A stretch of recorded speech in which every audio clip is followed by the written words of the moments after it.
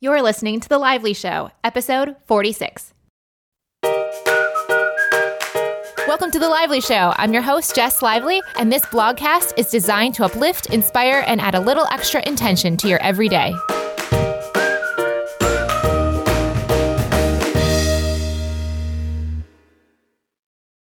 Hi guys, welcome to The Lively Show Thursday edition. I'm so excited today to share with you someone who you may know or someone you may not know, depending on your connection to the scrapbooking world. Allie Edwards is a pioneer in the scrapbooking world. She's written books and has lines of scrapbooking products, helping people shift the way that they scrapbook. You can find out more on allieedwards.com. That's Allie, A-L-I. Edwards.com.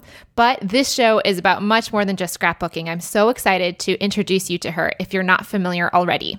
In this show, we're going to talk to Allie about how she has shifted the focus of traditional scrapbooking from events like birthdays and product-driven kind of stickers and paper goods to what she calls intentional scrapbooking, which is much more words and value-driven and is a lot more along the lines of life with intention in this process. We're also going to talk about how having a child with autism has taught Allie about herself and how it has actually prepared her for other aspects of her life and difficult challenges that came later. She'll talk about how she handles the immediate black and white reactions her ego has to different situations and how she is learning to embrace the gray in the imperfections of life. We'll talk about her favorite books, and we'll talk about the mantra that came to Allie early in her divorce that helped her move through it without stuffing and with a lot of grace. This episode is really incredible, guys. If you are someone who thinks in a kind of black and white way, or you know someone that does, this show is going to resonate on a lot of levels and bring up a lot of great thinking points to take with you in your conversations with people in the future. Let's go to the show. Thank you, Allie, so much for coming on the show today. Thank you so much for inviting me. Let's start with your background. How did you get to where you are now? So I have a crazy job where I essentially work in the scrapbooking industry. And it's one of those things where, like, when you get on the airplane, you're flying somewhere, I'm going to an event or a conference or something, and you have that airplane conversation and the person asks you what you do for a living. And you have no idea what to say. Do you give nothing or do you give like a 5-minute spiel? It varies and usually most of the time now I just say, I work in the scrapbooking industry, and they're always like, what? And I have to repeat it. And then I say, scrapbooking, like pictures and words and craft stuff. It is the simplest answer, but it's also the most simplistic answer. For me, my background, I went to Oregon State University and I have a degree in American history and literature and political science. And at that point in my life, which was, I had the traditional straight out of high school, went to college sort of thing, anticipated that I was going to be an attorney. That was kind of where I ended my university experience, and then decided that I didn't want to continue on in school and moved with my boyfriend to Eugene, Oregon, which is where I live now. Wanted to get married and do that kind of stuff, and ended up getting just a regular sales type of job at a cell phone place, actually. It's one of those transformative experiences where you become physically ill because you're not in the right place, which was great because I needed to have that to have the experience of going, oh my God, I need something else. I need something more creative, which was kind of the realization for me. And I ended up going back to school and got a graphic design degree at a community college, which also had the experience of where I sat down that first day in that class and knew that I was in the right spot. I was supposed to be there for one reason or another. And I've always been someone that's very visually organized and interested in visual things, but never considered that as anything that would relate to a profession. So fast forward a couple years, get married and have a kid. And when my son Simon was about 11 months old, decided I wanted to make a baby book. And I wasn't working at that time. That wasn't really part of the plan either. The graphic design degree could be something that I could do at any time. And then my husband was providing, being the provider in our family. So I decided I want to make a baby book and went to a craft store and started looking online at scrapbooks because I couldn't find any baby books that were more my style, which would be more modern, less cutesy kind of thing, and ended up at a site doesn't exist anymore, but was very popular for a long time called Two Peas in a Bucket.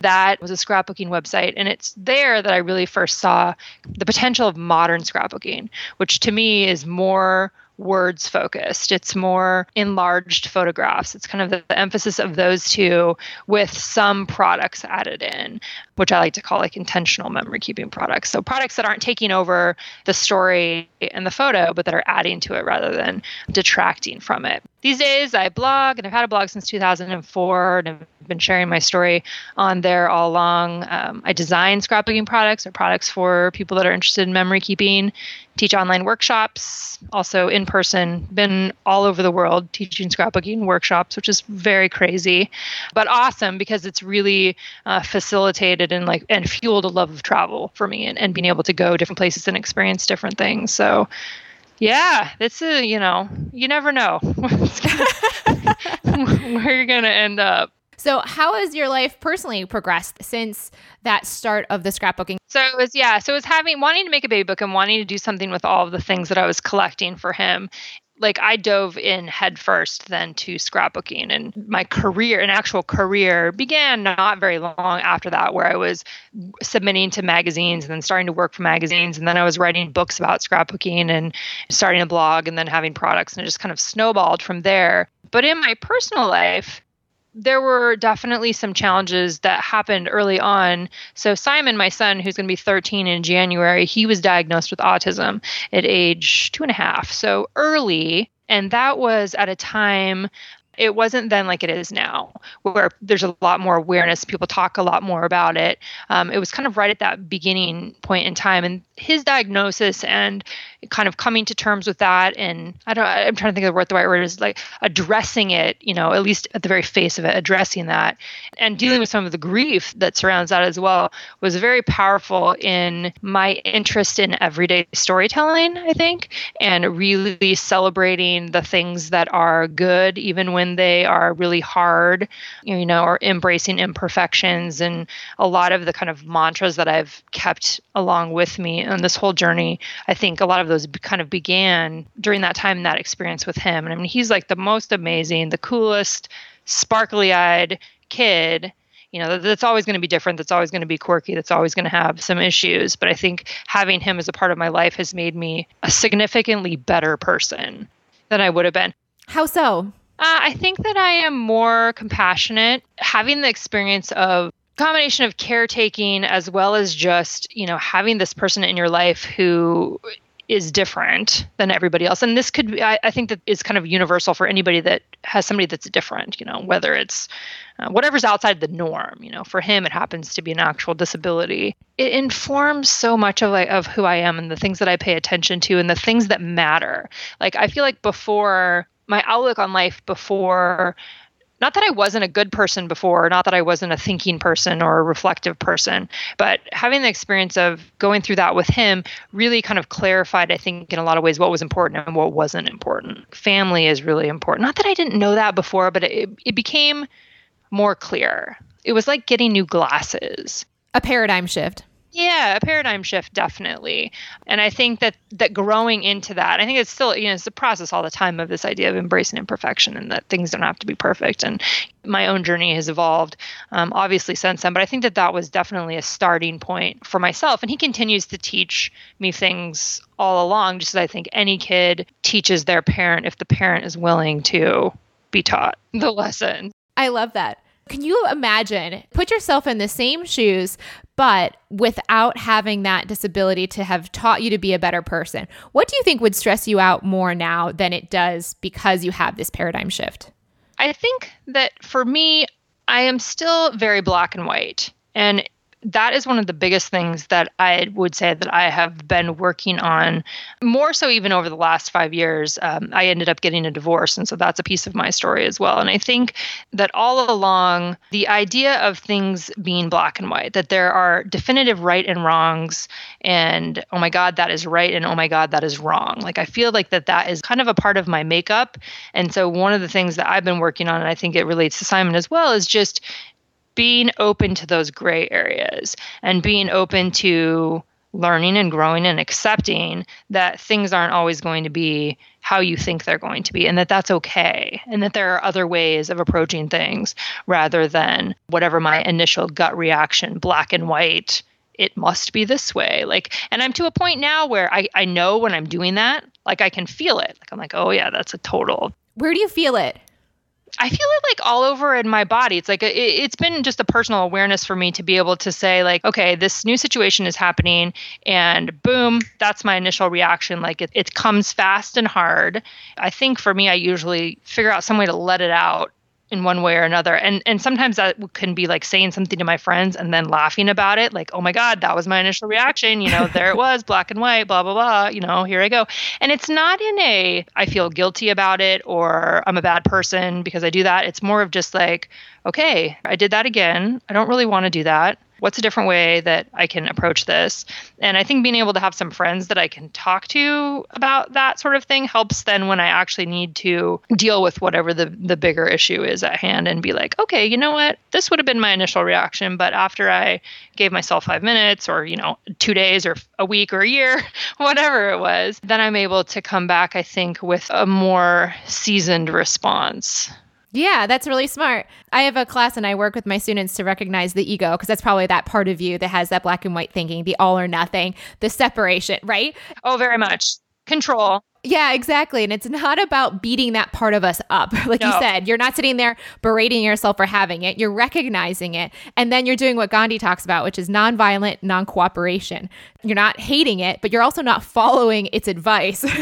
And I would like to get to the point where that isn't my initial reaction. And I think that that's just a process of recognizing and making different choices the next time. Okay, so you mentioned a little bit about this divorce, and I've pulled a quote from your site I'd love to share, if that's okay with you. Go for it. Getting divorced in 2012 had a profound impact on me. I'm still trying to figure out ways to tell the pieces of that story that I want to tell. The mantra I relied on during that intensely challenging time in my life was this: live the length and the width. For me, it meant not stuffing my emotions and remaining open to the awesome possibilities held in the next chapter of my life. I'm into a new chapter now, but still figuring out how to write that one. Can you tell us a little bit about that passage and what that really means to you?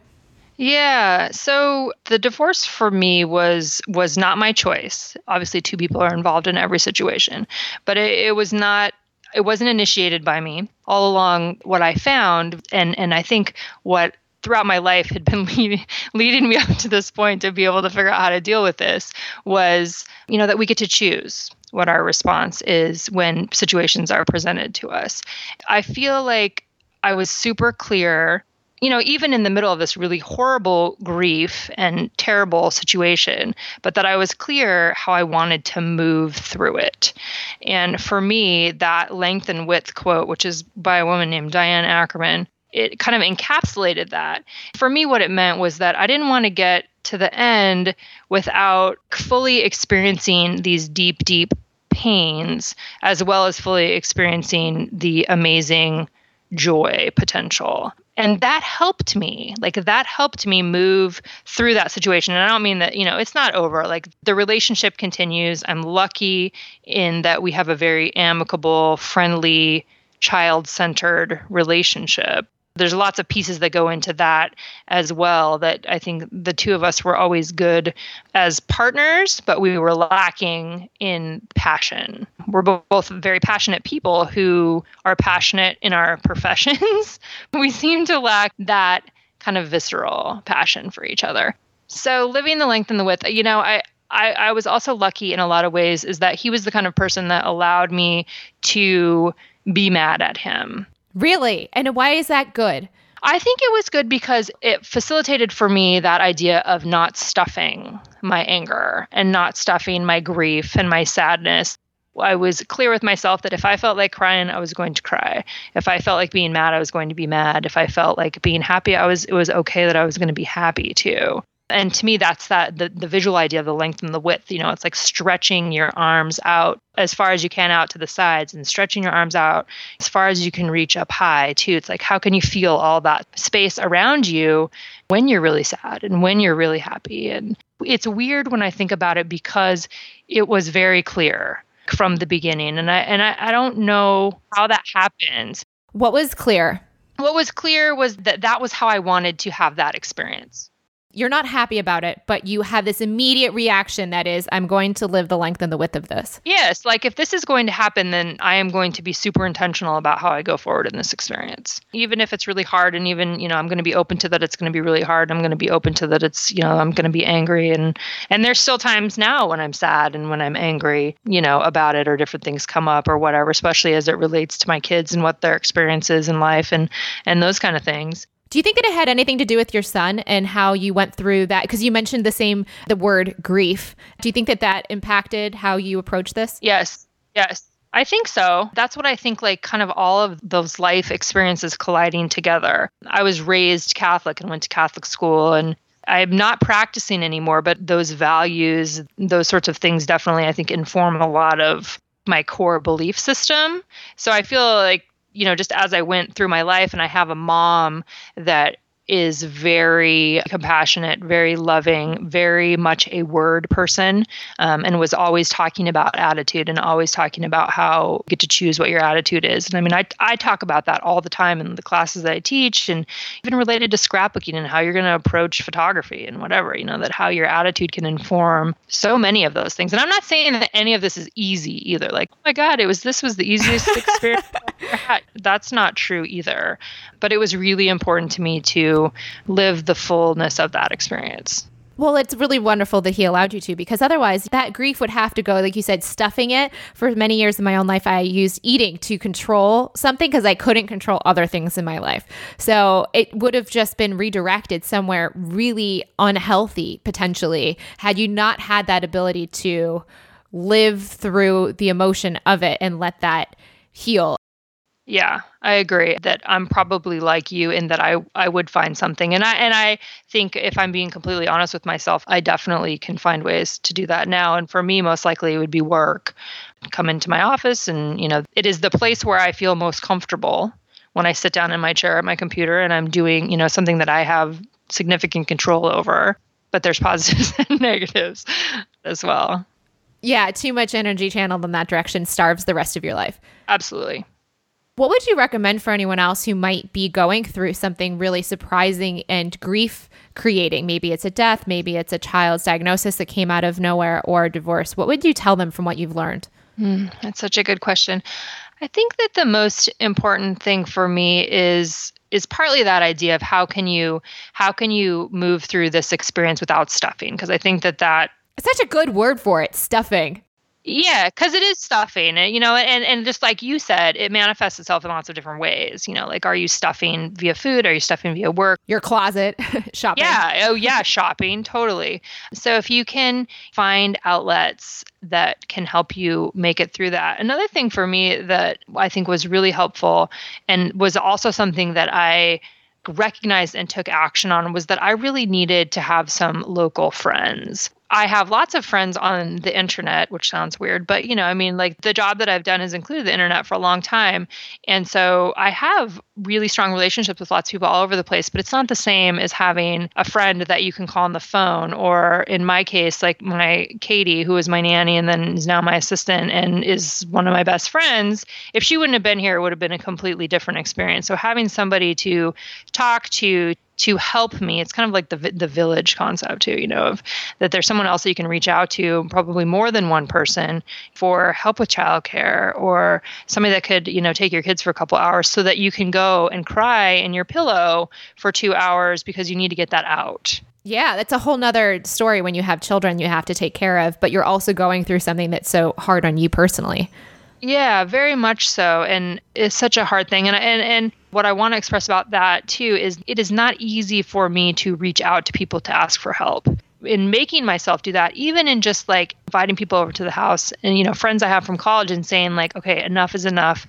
Let's get together. And making that happen was a really like healthy, positive thing for me to do, even in the middle of that. And I don't think, this is not like the first month sort of thing. It probably took me a little bit longer.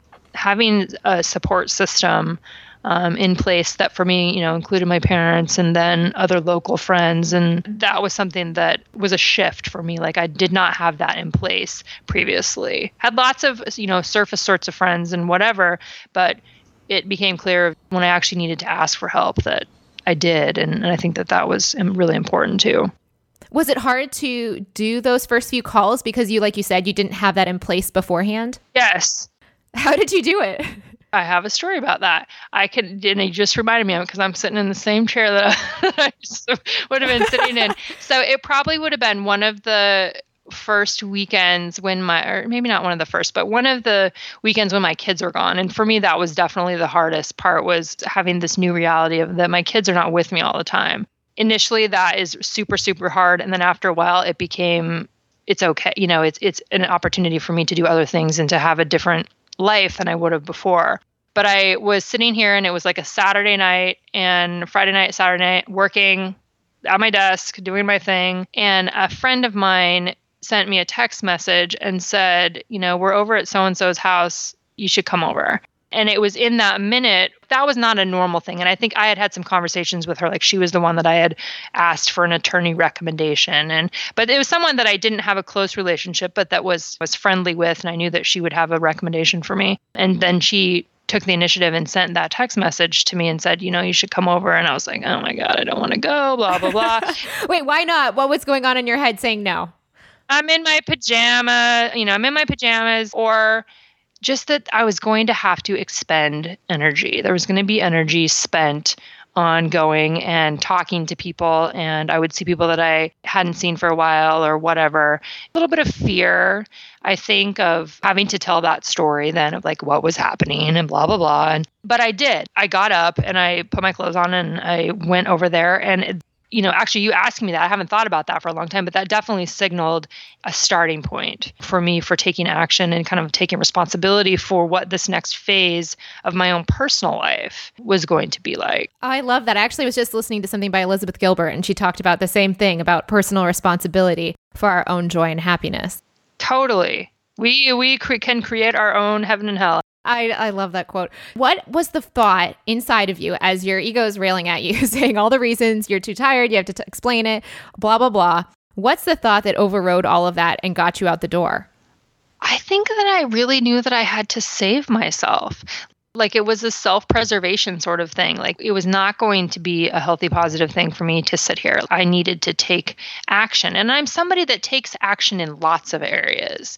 I'm generally not a person that hems and haws or takes a long time to make a decision. Like I am a decisive type A, ready, go. So it was a little bit of like, okay, I'm done. I don't want to feel like this anymore. I need to live the length and the width. I mean, really, you can bring it back to that again, of that living the length and the width involves getting up out of your chair and going to these people who want to see you and want the best for you and want to have a relationship with me. That's not via text messages. The word surrender came to mind as you were talking about it. I'm not sure if that actually applies or resonates with you, but it kind of feels like there was a piece of surrender there. Well, and I think that would be like surrendering to the possibility of this new life. That is true. Be different than it was before, and that it was going to be okay. Like I didn't have dread. I don't think I felt dread. I'm someone that throws up when I get nervous. Like that's part of my Really? Wait, when's the last time you threw up out of nerves? Before we flew, my boyfriend and Katie, my assistant, and her husband and one of our other friends woke me up at 4 a.m. a couple months ago and told me we were going to San Francisco for the day, or we were going on a surprise airplane trip for the day, which is something that I've done for my kids. Like, wake up at 4 a.m. We're going to go on an airplane. Aww. Sort of thing. And they did that. And there's some anxiety issues related to that nervousness. And so we got to the airport, and then I realized that I didn't have the Xanax that I actually kind of needed to get on the airplane. And we drove, Aaron and I, my boyfriend, I actually ended up driving back to my house, getting that, going back. But then I threw up at the airport. Oh, gosh.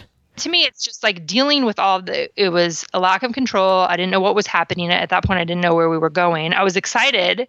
It's a combination of like happy excitement, but also what's happening, where are we going, blah, blah, blah, da, da, da. I'm not in charge. So those are still issues that I continue to deal with. But yeah. So going back to the time where you said, I'm someone who throws up. So this was surrendering to the new life. I think that's so beautiful. Really, that's what your gut was leading you to. Your intuition was saying, you need to move forward out of this, and surrendering to the fact that your life isn't going to be the way it was, and that you can't just make excuses and stay stuck. That's so beautiful. Yeah. Yeah, I think so too. And I didn't want to be lonely. I could grasp the potential of something different for myself. And whether that was just a tiny little inkling of knowing I had to start somewhere, right? I had to start at some point in time. I think that's a great thing to share for anyone that's going through something like this too, then, is about surrendering the previous expected life you were going to have and accepting. What would you share about that? That's a huge, I mean, I think that's huge. And I was already skilled at that from the experience with my son too, because that was very much a surrendering of what you envision for yourself as a normal, having a quote unquote normal childhood experience, or having a kid that was going to do sports or having a kid that was going to excel academically or all those things that were kind of a part of my life experience, as well as Chris, my husband at the time. Both of us were like type A overachiever kind of kids. And here we have a kid that's going to have a completely different life experience and kind of coming to terms with that and really recognizing like how amazing it can be, even when it's something that you don't expect or wish for or anticipate. It's pretty crazy because he also taught you guys yourselves how to live an unexpected life later on. Yes. So something else you shared to move a little bit, shift a little 1 degree over.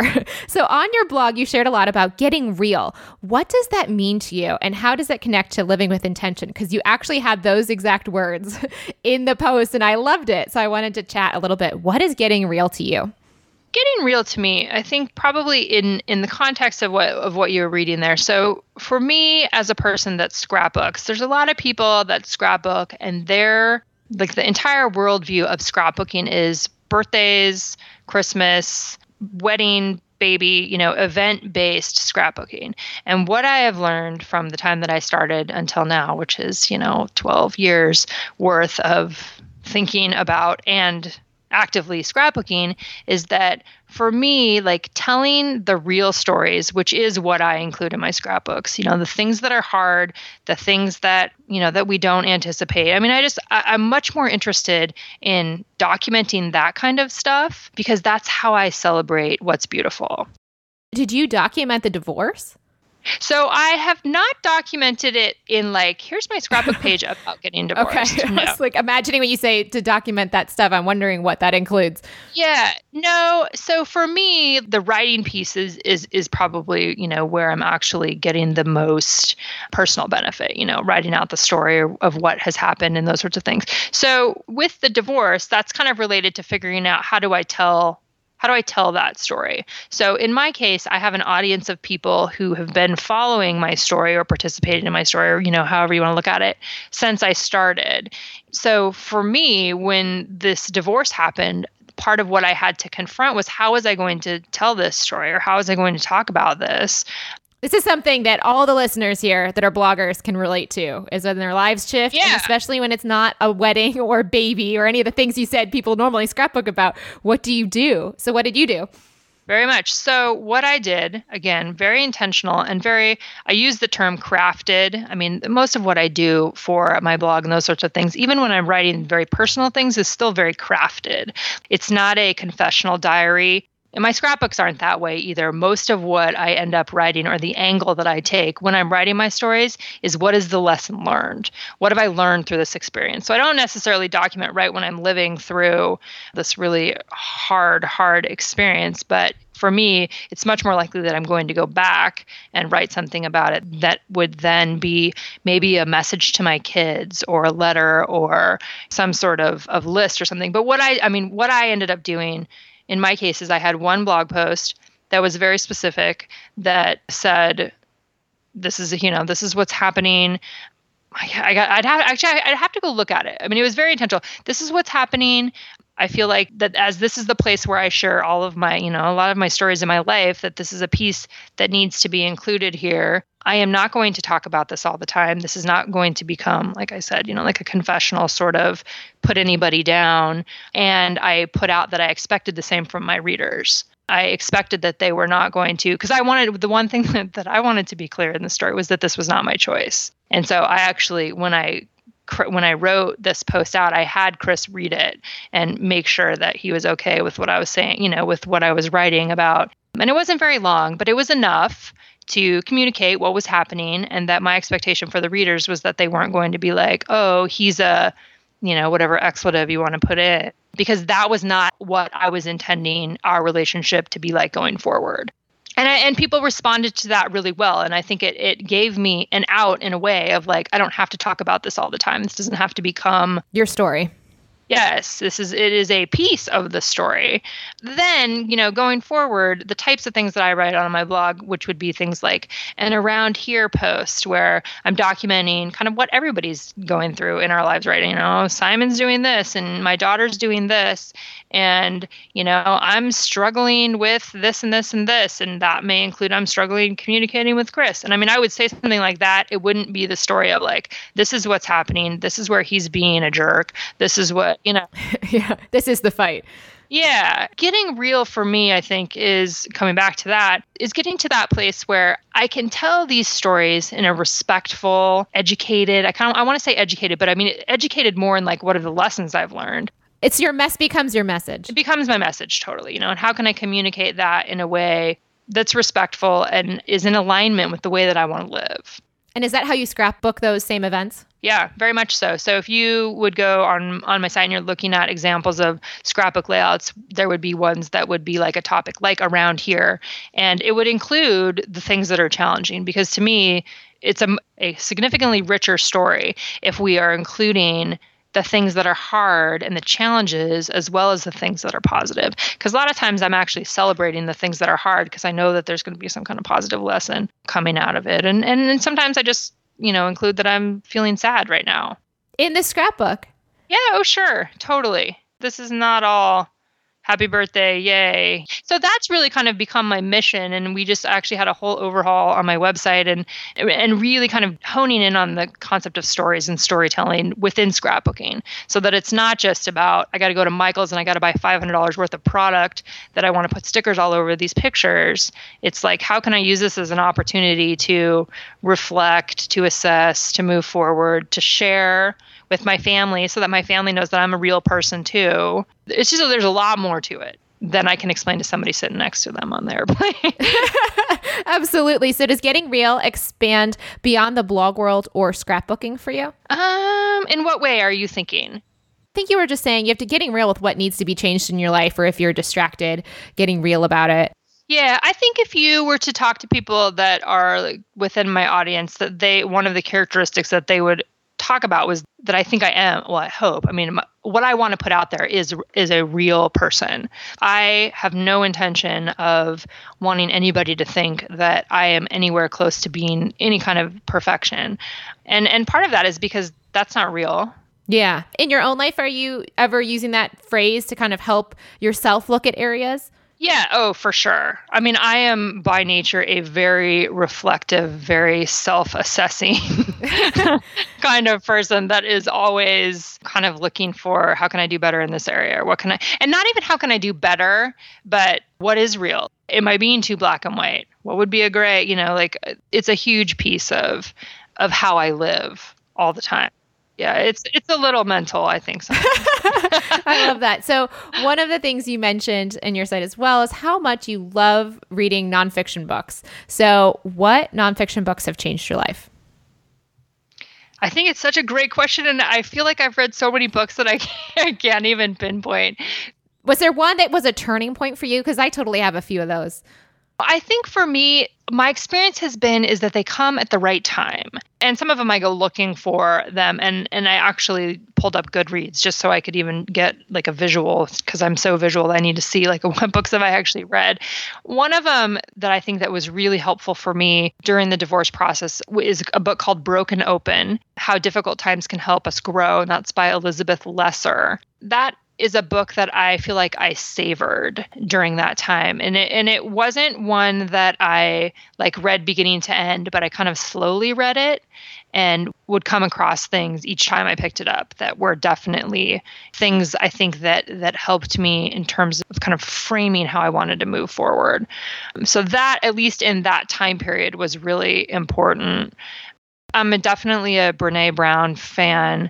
So The Gifts of Imperfection. I don't know if you've that one. I love her books. Yeah. So she actually, I met her 2006, I think, on a just a That's crazy. retreat. Yeah, so I've known her she's a personal friend, and I've known her for a while, and she is someone that I go to, like she's a go-to person. But that book, I think in and of itself, even if I didn't know her, I think that book has so many great lessons in it, and the whole idea of embracing imperfection and what does that actually mean is something that I go back to again and again. I love Daring Greatly as well, but I'm so glad that I went to Gifts of Imperfection afterwards. I actually got one of my clients sent me Daring Greatly, which was so sweet. Anna Renal, she's probably listening right now. She sent me that one as a gift. And so obviously I was like, no brainer to read it immediately. And then I'm so glad I went back to Gifts of Imperfection because I think that was one that I personally really needed to hear in a lot of ways, even more than Daring Greatly. Yeah, I think that's what I feel like about it too. And she's actually working on another book now. Really? Tell us. It's more memoir. Her story of her breakdown and how bringing all of those pieces together and that she actually she lives that stuff. Like she doesn't just write about it and doesn't just talk about it and do all these amazing other things. I mean, she is a person that is in practice. It's awesome to be able to have been with her in personal experiences where I've seen that. She's such a great role model for messing up and getting up and trying again and what is your intention and which direction are you trying to go and how do you get back on that track. And she's scrappy. I love it. She doesn't make it sound easy or effortless. She's like, no, you got to do it. I think that's a huge message for people too, is that this isn't just the lives that we lead are informed by the choices that we make, and those choices can get better via practice. I'm practicing stuff all the time. Yeah, absolutely. Any other books? I know there are so many more. That's just even looking on the thing. I'm like, okay, I can't even think. What about you? I want to hear, do you have one or two? Yeah, thank you for asking. So the biggest seminal book, I had a similar Brene Brown breakdown, but it was, that rhymes. It was in my college years though. So it was 22. I was in therapy about things that happened in my childhood, which because they involve other people, I don't talk about, but I was in that place and I was in a really intense business school environment that was not well suited for my own business that I had. It was not training me to be an entrepreneur. It was training me to be an iBanker. I was very unhappy and very confused, but it allowed me to look at a lot of important things that people often don't get to look at until they're older. I just had to do it all that year. So while I was there, I kind of felt like my set of belief systems or like the house of cards that had formed my set of like, this is the way the world is and this is what I believe, which was often filtered through my upbringing and my experiences growing up. All of that was burned down to the ground. And I was like, I don't have a foundation. I need one. And I actually picked up, and this was actually the teen copy, but it was The 7 Habits of Highly Effective People. That book became my foundation. It was the rock that I needed to help rebuild from the ground up. And it's incredible. My life has been a living study of that book for the last 8 years. But I'm always bad. Well, not bad, but I'll just say it's so deep. But I mean, you truly could spend your whole life just focusing on like the first 3 habits. So I sometimes have to tear myself out of those and start focusing on the other 4 afterwards as well. But that book definitely was huge. And then I love The Alchemist. I think that's a great one. Oh, yeah. He's great. Have you read The 7 Habits? I know I have it, and I feel like I must have read it at one point in time or another. It must not have had that same sort of impact, but when I hear someone talk so passionately about it like you, like there's no way I can't go and pull it out and make sure I look at it closer. It's the right time. You know what I mean? That broken open you mentioned, it was literally, I was at a blank slate and I needed to have something to have a compass, and that was my compass. And I do believe it can be that for other people. But if you're not in that really receptive, really vulnerable place, some things like that. I had read it in high school. That's why I had the teen copy. My mom gave it to me. I was like, oh, this is nice. And it's true. I'm not doubting it, but I didn't need it. And at that point, I needed it. Yeah, that's super interesting. Yeah. No, I mean, I am an old school book reader. Like I don't do digital reading. And so I have piles. I have files next to my bed. I have piles on the other side of the bed. I have them in the shelf. Ones that I've picked up and, I've read some, or I've read the whole thing, or I've read them multiple times. Like there's food. It's food for sure. 2 last questions. So what doubts or internal resistance have you had to face in your life? The biggest challenge for me in the last year or so has been business related, which is still very personal because my business is personal, and it is me and it's my brand. And I had to make a decision at a point in time to partner with someone else who is going to help me consolidate, but help me grow at the same time. That has been awesome and super challenging at the same time. So super challenging for me in a letting go sort of way, letting go of certain things or certain ways that I would do everything myself. Again, it's kind of the asking for help thing of like, okay, I actually need some help in these areas and surrendering to how it's going to be different. Absolutely. There you go. So, and it's another one of those things that I feel like that was the direction that I needed to go. So I'm still kind of working through that from the purely emotional standpoint of how do you move forward in this arena, in this new setup. And just, it's a transition. So getting used to the transition of new people and new conversations and new ways of doing things. And it's not the same as I want to do it and blah, blah, blah, those sorts of things. But for me, it's my business is very, like I said, very personal, and it's me sitting here doing it, supporting my family kind of thing. So that's been my biggest personal, emotional thing. How do you overcome it? Do you have like a mantra or do you have a word? Because I know you love words. I do love words. So I do a project called One Little Word. And so each year since like 2006, I've picked a word and focused on that. And my word this year was actually thrive. And the people that so I have run a workshop that's about that too. And so the people that have taken that workshop have heard me talk about how I actually don't even like that word. Wait, did you like it when you started or are you sick of it now? It's not even that I'm sick of it. Like, I don't like how it sounds. I don't like, this is so weird. Wait, the sound of it or the connotation? No, not even the connotation. Like, I like the concept of thriving. And like the conclusion that I've come to this year is that I did something to myself that I recommend people not do, which is have some belief that everything in your life is going to change because you pick this word. I have had the experience where I've moved forward and I've grown in ways because I've had these words and, through reflection and through writing and through making choices. But this word, for some reason, in the beginning of the year, I privately decided that by the end of the year, I was going to be the happiest I've ever been in my whole life, which is kind of out of bounds for me in terms of that. And so I shared that with the group in the class. And I think, it resonated with a lot of people. And I'm like, I don't even like this word. Like, I got to pick a different word. But for me, it's more of like, okay, well, why don't I like the word? What were the barriers for me, getting to a different place? What are the areas that I really need to recognize that I actually did or I am thriving, even if it's still hard and not simple and easy and uncomplicated? So there's lots of lessons in that. So thinking of that in terms of with the business and changing things. I mean, there's definitely areas of that are thriving and that I feel like they're coming together in the ways that I had hoped they would, having a tighter brand and some things like that. But personally, I'm still, on the journey and the way that I wish that I would feel, which is like super light. And I don't mean like physically like losing a lot of weight. I just mean mentally, the emotional lightness of being, I think is what I'm longing for. And there's just a lot of complications. You're probably using the word thrive to symbolize all the things and simplifying to none at the same time. It's probably that in and out. So it's kind of becomes this heavy word that leads you nowhere. Yeah, it just, and like I said, the fact that I don't even like saying it is really a good indication. That, yeah. It's not your cozy sweater anymore.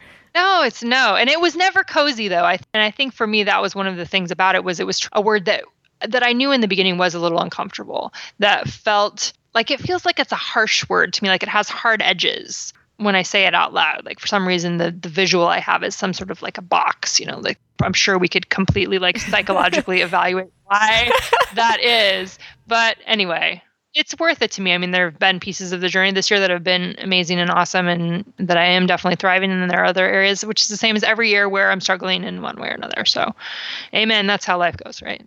Amen. All right. So what would you tell someone just starting out on this journey? On the journey of life? You've shared a lot of lessons here, so we've covered a lot, but what would you tell someone who needs to hear from you? What I would say at this day and time would again relate to the possibility of living in the gray, and that we are possible of being accepting of what is coming next, and that you don't know what that, even when you don't know what it is, like the letting go of the control, to be able to accept the possibility that something even more amazing is going to happen in your life. And I think that there's a lot of jumbling up for me because there's so many overlapping themes that come together that I believe that we can choose to walk down the path that's going to get us closer to whatever that is, whatever that gray area is, in a really positive way. I actually considered having the word gray as my word this year. Yeah, that sounds like a great word. Yeah. And then I was like, okay, what's the visual? Like it would be a big turn, like it's choosing a word that you would be turning around, because it's not like, I don't want dreary, depressing. It has a whole other meaning for it. So who knows? It's kind of like the word optimal. Yeah. Yeah. That's a hard word. That word feels hard to me too. Yeah, it may have a whole construct around it, but optimal, I think, is nice compared to perfect or excellence, because it has this realization and this counterbalance. Because I feel like a lot of times when you're doing value-based intentions, there's like a hidden one. The one word can't carry the whole team. So there's like a hidden value that's not getting acted upon. And sometimes if you just pick one, it could be all one way, and it doesn't have that balance to make room for the other side of the coin. Yeah, and that's actually one of the exercises that we do, is kind of what are the partner words, or what are the parallel words that are going along with this for you, because I'm totally, I'm on the same page, even if I forget. Yeah. Absolutely. Thank you so much for coming on the show and sharing so much with us, Allie. We loved it. Yes. Thanks for having me. And there you have it. Thank you, Allie, so much for coming on the show and being so open and awesome with us today. If you'd like to send Allie a message, please hop over to Twitter. Her handle is Allie Edwards, A-L-I Edwards. And if you're new to the show and this is your first time listening to The Lively Show, please feel free to go through the archives. There's so many awesome episodes that touch on similar concepts to this. We talk about all sorts of things. I really can't even say. We talk about possessions, personal habits, relationships, career, you name it. Head on over to thelivelyshow.com if you'd like to see all the archives. And as always, if you're a big fan of the show, thank you so much for leaving a review on iTunes. We're almost at 200 star reviews, which is huge. And those podcast reviews you guys leave, I check every single day. It makes my day. I just checked today, in fact. And I love it, guys. Thank you so much for sharing and helping me show other guests and potential people to have on the show how much you guys really love this. May something wonderful happen to you today.